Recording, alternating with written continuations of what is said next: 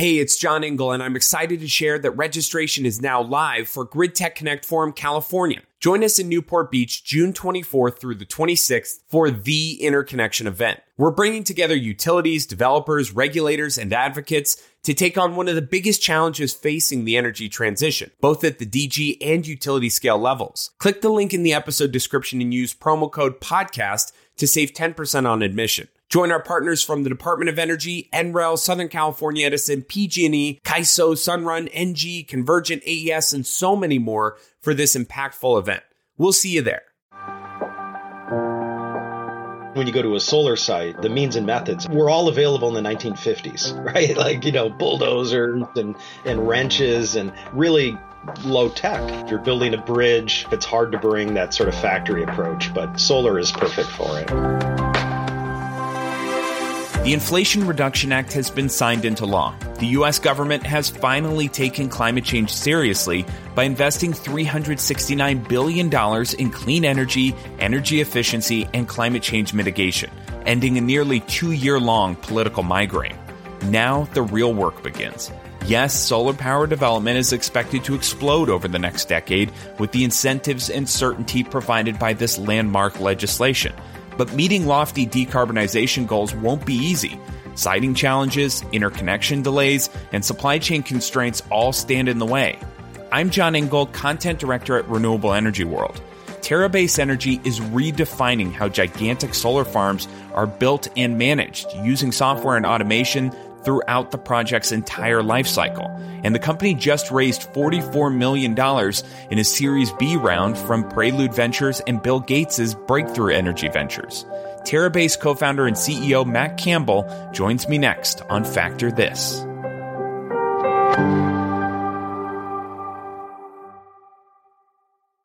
Are you having trouble keeping up with rapid developments in clean energy? Join thousands of clean energy professionals who already subscribe to the free Renewable Energy World newsletter. Twice a week, we'll bring you the latest news in clean energy development, research, and financing. See why Dominion Energy says its massive offshore wind project could be in jeopardy, or how the Inflation Reduction Act is already sparking solar supply chain advancements. Click the link in the show notes to subscribe today to the free Renewable Energy World newsletter. Well, I'm very happy to be joined now by Matt Campbell. He is the CEO of the software company Terabase, which has raised more than $50 million since its founding in 2019. Matt, like many of our guests here on the Factor This podcast, has an interesting path to the solar industry, which we'll get to in a minute. But I really wanted to bring him on also because of the passing of the Inflation Reduction Act. We're likely to see this gold rush of clean energy deployment over the next decade that we've not seen in the industry before. So Terabase's entire shtick is enabling the rapid deployment of large-scale solar plants. So with that, Matt Campbell, welcome to Factor This. Thanks for having me. Of course. So I like to begin all of these interviews with a deep dive into your background and your path to this industry, to solar. Why don't you walk us through that? Sure. So I started my career in software back in the mid-90s, so doing enterprise software, connecting PCs to mainframe computers. That led me into a short time in venture capital during the internet heyday in the late 90s. And then I came out to California to get my MBA. And while there, I started my first company, which was in optical semiconductors. So these are micro mirrors to focus laser beams. And after a couple of years of that, it led me into the solar industry because at its essence, a solar cell is an optical semiconductor. So I joined what was then a small company called SunPower, which was about 40 employees. And I came in and was the product manager for the solar cell. And we started manufacturing, and the company's growth took off from there. Yeah. So then explain what Terabase does. Yeah, so Terabase is developing a comprehensive platform for utility scale solar.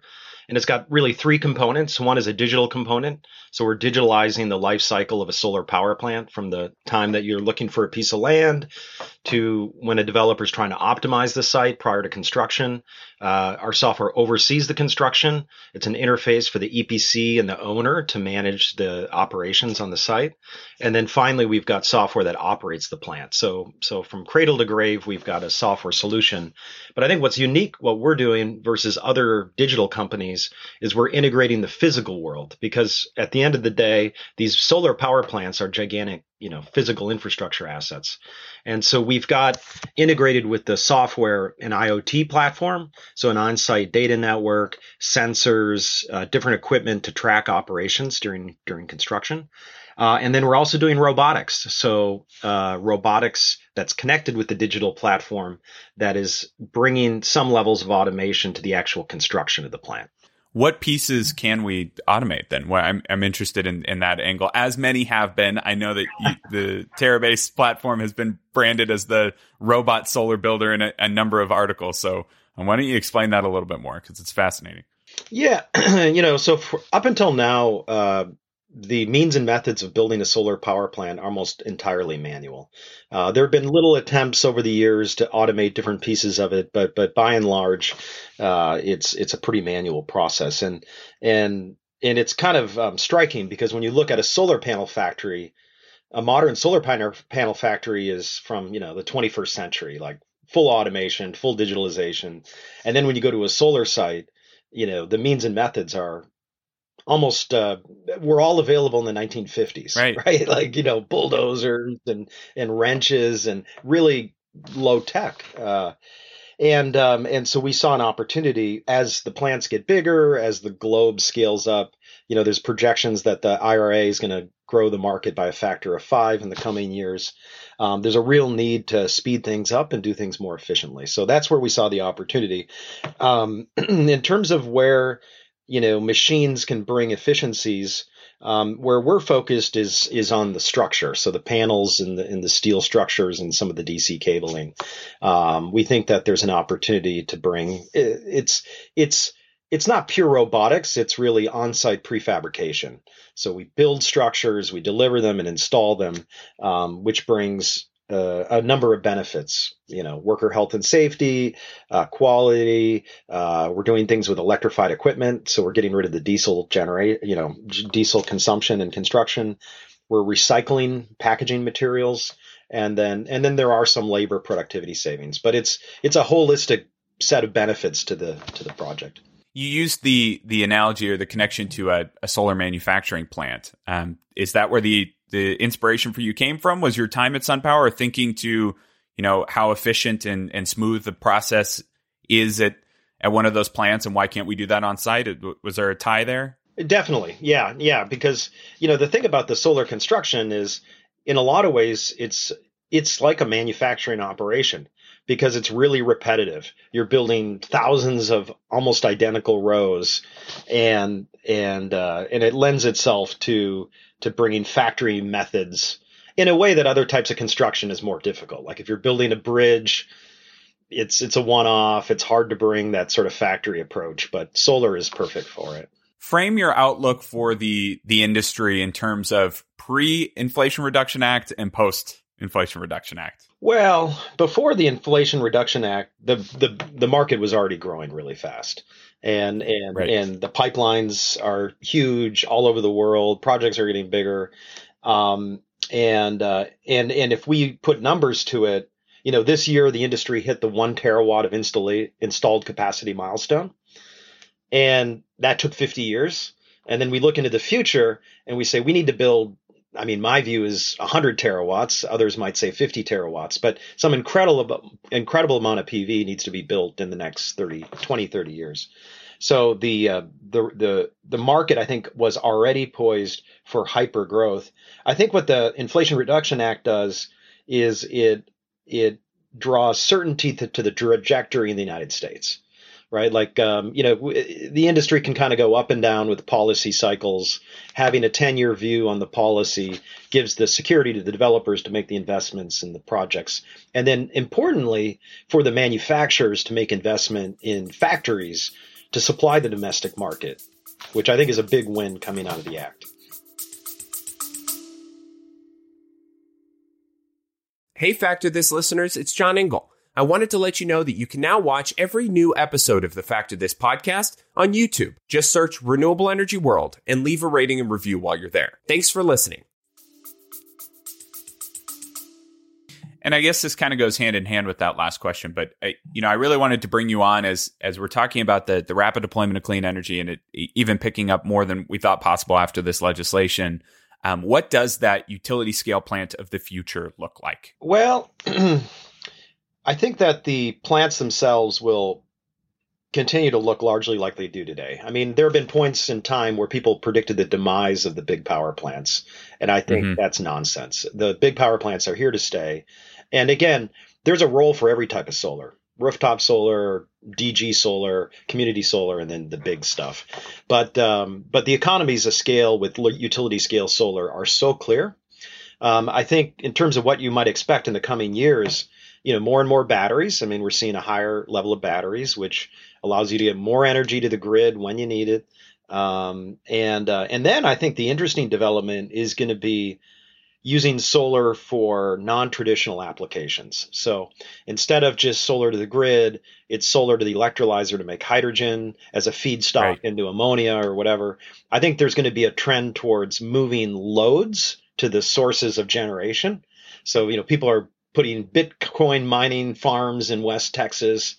But I think you're going to see more and more of that energy-intensive activities moving to the wind and solar resource. So you might see, I think you're likely to see multi-gigawatt clusters, almost off the grid, just serving local loads. And we see it all over the world. And the projects are getting, I think they're just going to get incredibly big, 10 gigawatt, 100 gigawatt. Yeah.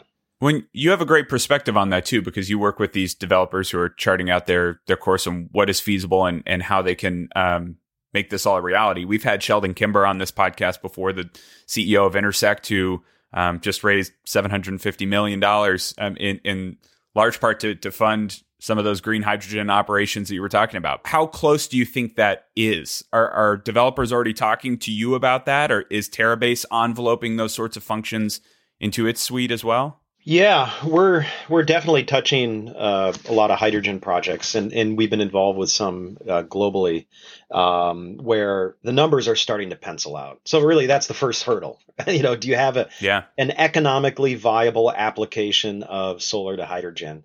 And I think the first ones that we're seeing are to generate ammonia. So I think ammonia is the unsung hero in all this. Although hydrogen is great, ultimately, it can be turned into ammonia, which has got an existing market. It's traded globally. And we see parts of the world where it's already penciling out, like in Europe with high natural gas prices. Ammonia as a precursor to fertilizer is incredibly expensive now. So I think that's going to be the first application. Now, these projects take a long time to put together. When we started utility scale projects in California back in the early or the mid 2000s, it took 5-6 years, right? And I think you're going to see that same thing here. But the projects are under development today, and I think they'll start getting built in a serious way in the kind of 26, 27 timeframe. And then from there, I think it's just going to rocket. And are you getting most of that interest coming from international clients overseas? It's domestic too. Yeah. So it's so it's the traditional spots: Middle East, North Africa, Australia, and India. But I think in the United States, the hydrogen projects were already starting before the Inflation Reduction Act, but there are provisions within the act which will make the economics of hydrogen almost a no-brainer. And I think we're still sort of parsing out the different aspects of the legislation and how it works in the project finance model. But it's clear that it's going to bridge us to that hydrogen scale up. Well, and even an ITC extended to green hydrogen is a game changer for that industry, and an amazing piece to come out of Inflation Reduction Act. Yeah. And then the solar PTC, I think, has a role to play, and then combined with a per kilogram ITC on the hydrogen, I think it's going to be terrific, and I think it's what's needed to jumpstart this industry. But I think we're going to look back in 10 years or 15 years and just be astonished how fast the build out. The same thing happened in utility scale solar. When we were starting in 2007 with these plants, everybody thought it was a flash in the pan. It was 10 megawatt sites, but surely you're not going to do that at 100 megawatts. And then it just blew the house off. Yeah. So I'm interested. I mean, you've watched this industry grow up, so to speak. And what are you learning most about the industry now in this function of leading Terabase? Is there anything that sticks out that surprised you or caught you off guard about how this evolution is taking place and what your role is in it? I think it's evolved the way we thought it would. And I think, I used to spend a lot of time with Dick Swanson, the founder of SunPower, and we would sit in his office back in 2004 and we'd crunch the numbers on the future. What's the LCOE in the future? And it was really clear at that point that the cost curves were headed in the direction that this industry was going to take off. And I think it's taken off the way sort of the models indicated it would. And so no, I think the growth is. I mean, I'm happy to see the growth, and Sure. But I think it's just economically driven. I mean, the economics are so good that itself is driving the growth. And then you put in energy security, you put in climate, and there's just so many reasons to scale this up quickly. I think. Oh, actually, maybe the one thing that has been a surprise is the steep cost decline of batteries. So I think Yeah. that allows you. I mean, if you put a big battery on a project, the project can be 3 times bigger, and so again, more solar generated energy to the grid. So is Terabase handling that part of the development process as well in the battery storage deployment? We get involved in the energy modeling and the construction planning with batteries, and then we've got operational software that manages the plant with large batteries associated with it. We had acquired First Solar's power plant controls business, and so they had a whole system that manages the solar and integration with the grid and the batteries. So yeah, we're involved in that. You've been working in optimization pretty much your whole career.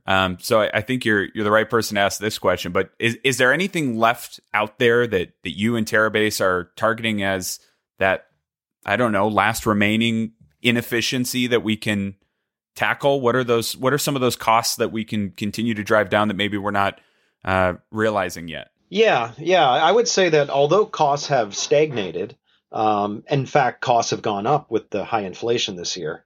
I think there's still a lot of room for improvement, but there's not room for improvement unless we really change how we do things. So that's why we're building a digital and automation platform. We think that these can really pull out a lot of the stubborn soft costs associated with doing a big power plant. It's also interesting that we think automation allows efficiency in some of the materials. So the design of the panel, the design of the tracker, and that once you bring a factory to the project, there's other ways to pull some cost out. So I think that there's a bright future to drive more cost out of the plant. I think we have to make some of these projects like hydrogen pencil out. $1 a watt EPC price is too high. We got to get it below 50 cents or 40 cents. And I think it's totally doable. Is there anything out there then? Because you have a pretty optimistic view of the direction the industry is going. And I don't see you making any bombastic statements on this podcast, but I'm curious, what does kind of keep you up at night then, so to speak? Maybe not that dramatic, but does anything worry you about the trend of the industry and even Terabase's role there? Well, I mean, the challenges are straightforward and we're working on it. I think that one thing that governments around the world need to get their head around is land use and land use planning. Because the reality is solar power plants do consume land, a tiny fraction of what's used in agriculture, but it is still a land use impact. And I think that governments, United States and other countries, need to be thoughtful about the land use planning. How do we build plants that don't have a negative impact on the land? Like, how do we preserve the native ecosystems? How do we combine agriculture? How do we, leave the land in better shape than when we found it? And also, I think environmentalists sometimes have a little bit of internal tension because they want to do renewables, but they don't like building utility stuff. Scale solar. Yeah. But the reality is the energy has to come from somewhere, and there are not nearly enough rooftops in the world to supply the energy we need to decarbonize. You have to have utility scale solar. So if you're going to do all this utility scale solar, you should be thoughtful how you deploy it. And I think as an industry, that's a topic that we need to collectively take very seriously, because otherwise you're going to see pushback from neighbors, pushback from governments, and that'll slow down the adoption. So I think that's one topic. I don't know if it keeps me up at night, but it's certainly one that I think about. Yeah, yeah. It was a dramatic way to frame a question, but I you try to get quotes out of someone, one way or the other. How can software help accomplish that goal? Then is that something that Terabase is taking on as part of its approach too? Absolutely. I mean, software plays a lot of roles. For example, we've got a new tool coming out that allows you to analyze a site to try to eliminate grading. So, earth moving on a site is destructive of the topsoil. It's expensive. And in an ideal world, you wouldn't do any grading, right? So we've got software that helps to get rid of that. And I think there's other things in the future. I mean, one of the interesting areas is integrating agriculture with solar, which historically meant getting a bunch of sheep and then taking some PR photos, which, it's fine. It keeps. How dare you, Matt? You can't pull the veil off like that. You just blew up a lot of spots. Every developer has on their brochure the picture of the sheep with the solar panels. They do. And people should do it. I mean, I think it's great. But if you want to do real agriculture, like economically, like I actually make money on the agriculture, not pay the sheep herder. I think there's work to be done in the science of like, well, which plants grow, how do they grow, what's the yield? Software can play a big role in that, because you could take a piece of land, we know how many photons are hitting the ground, we can model the plant growth, and then a developer, because like today, if you ask the developer, well, how many tons of lettuce can I grow under this array? I mean, right. How would you even answer that question? So I think software can play roles in things like that. Yeah. Is that another area you can expand to? Like, how does your mind work in terms of, we've got the core offering of what Terabase does. Mm-hmm. We've brought in construction management, the O&M side once we're in operation, development, site selection. Are you just thinking about all these ways that we can bring in more and more of those tools? And curious what some of your dreams are when it comes to that. Digital. You don't have to give away any trade secrets. But. Well, I dream that there's one button and it designs and builds the power plant. So no, it's we've got our hands full, and we do need to kind of focus in on a few areas. So plenty of ideas about what we could add in the future, but for now, it's really just executing, especially in the realm of construction and pre-construction, which is really where all the money is spent. And so for us next year, it's about scaling our construction software, scaling our construction automation. That was a reason we just raised this financing, was to propel that growth. Because the projects, I mean, to go from 10 megawatts to 100 megawatts to 10 gigawatts is a huge amount of work to scale it. And so that's where we're focused. But yeah, in the next 15 years, I think there's no limit to the number of things you can digitalize. And yeah. Well, and your exposure to the full life cycle of a solar plant interests me too, because we had a conversation in one of the previous episodes of this podcast about this transformation that we're seeing from developers moving away from the, develop to sell, design to sell model, and they're now more and more often getting into long-term asset ownership and independent power producer status, and seeing the value of the electron long-term. Does that help your business model and approach, given that you guys are with them from the beginning through the life of the project? Definitely. Yeah. No, we're really happy to see that trend towards development ownership as opposed to development flip. I mean, I think the development flip at times can drive bad behavior. Like, I don't care what panel I use, I buy the cheapest. I don't care which EPC, I go with the cheapest. And then the projects underperform and have technical issues. And it's just bad for the industry. I was recently driving through Nevada, south of Boulder City, where there's gigawatts of solar installed. Yeah. And there were certain parts of the arrays where the trackers were misbehaving. And that just kills me because the people that aren't supporters of solar will point to that and say, see, solar doesn't work, right? So it's bad for the industry. And I think that when the developer has an owner mindset, they're going to take a little bit more care, maybe spend a little bit more for a better tracker, for better levels of construction quality, and so I think that's good for the industry. And then for us, I mean, I think bringing that life cycle view is really valuable. Did the plant perform as you modeled before you built it? And then in construction, did the deployment of the construction follow the model that we had before we built it? I'll give you a really simple example.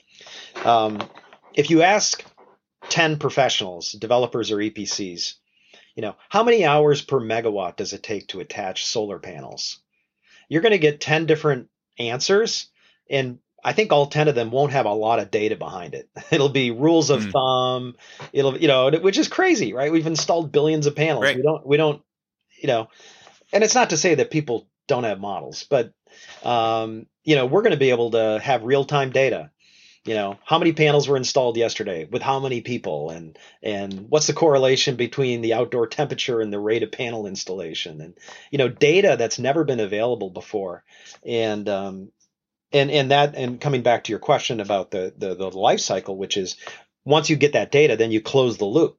So the next time you estimate a project, you can have a data-based estimate of what the deployment's going to cost. And then over time, that loop should get smarter and smarter, because you've got a database that builds up. Does Terabase ever get out of solar or expand beyond solar? We do. In fact, just last week we were on a call. We were getting pulled into a new sector. But, which is related to storage. And actually, the storage, we get a phone call every few weeks or so. But I don't want us to get too defocused. I mean, solar itself is a monster. Like what we're trying to tackle is really a lot. And what I always tell our team is our job is to help the projects deliver cheaper electrons. What happens with those electrons, how they're stored, how they become hydrogen, that's, like, if electric hydrogen, Rafi Garabedian, the CEO, he's working on a next gen cheap electrolyzer. And I said, our job is to bring cheap electrons to your electrolyzer, but I don't want to get into designing hydrogen plants. Exactly. What excites you, Matt, about what you're doing now, more than maybe other stages of your career, if we could close it out there? We're just having a terrific time building the company and building the products and engaging with our clients. I mean, I think it's been a remarkable journey from, a few of us in my garage 3 years ago to, having 100 people and being involved in, some of these, very, very large solar power plants and seeing that the customers really appreciate what we're building and see the value. And so it's just fun, and we've got a really smart team, and they're performing at a really high level, and it's just it's a fun time. It's a very creative and productive and innovative time, and so it's a lot of fun. And for those who are not watching a video clip, I can attest that Matt is not doing this podcast from his garage. You are indoors, so that's actually that's oh no. Yeah, oh so no! let me deception at its finest. So that's my garage door there. Okay, I lied. Well, you have the bookshelf and everything. You've got the Zoom background to a T. This was my pandemic office. Our real office doesn't open until 8. So. Okay, Matt Campbell, CEO of Terabase. Thanks so much for joining us. Thanks.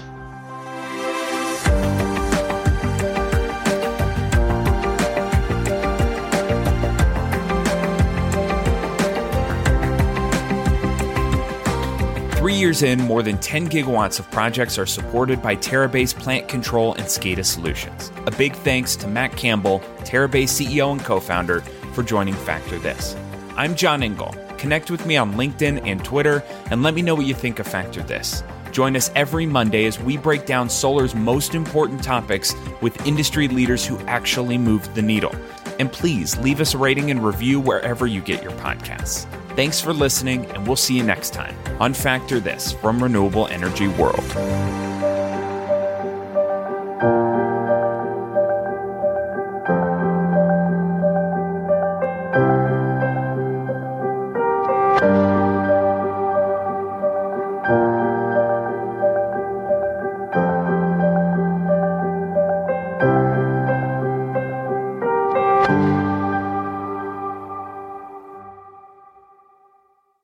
Hey, it's John Engel, and I'm excited to share that registration is now live for Grid Tech Connect Forum California. Join us in Newport Beach, June 24th through the 26th for the Interconnection event. We're bringing together utilities, developers, regulators, and advocates to take on one of the biggest challenges facing the energy transition, both at the DG and utility scale levels. Click the link in the episode description and use promo code PODCAST to save 10% on admission. Join our partners from the Department of Energy, NREL, Southern California Edison, PG&E, CAISO, Sunrun, NG, Convergent, AES, and so many more for this impactful event.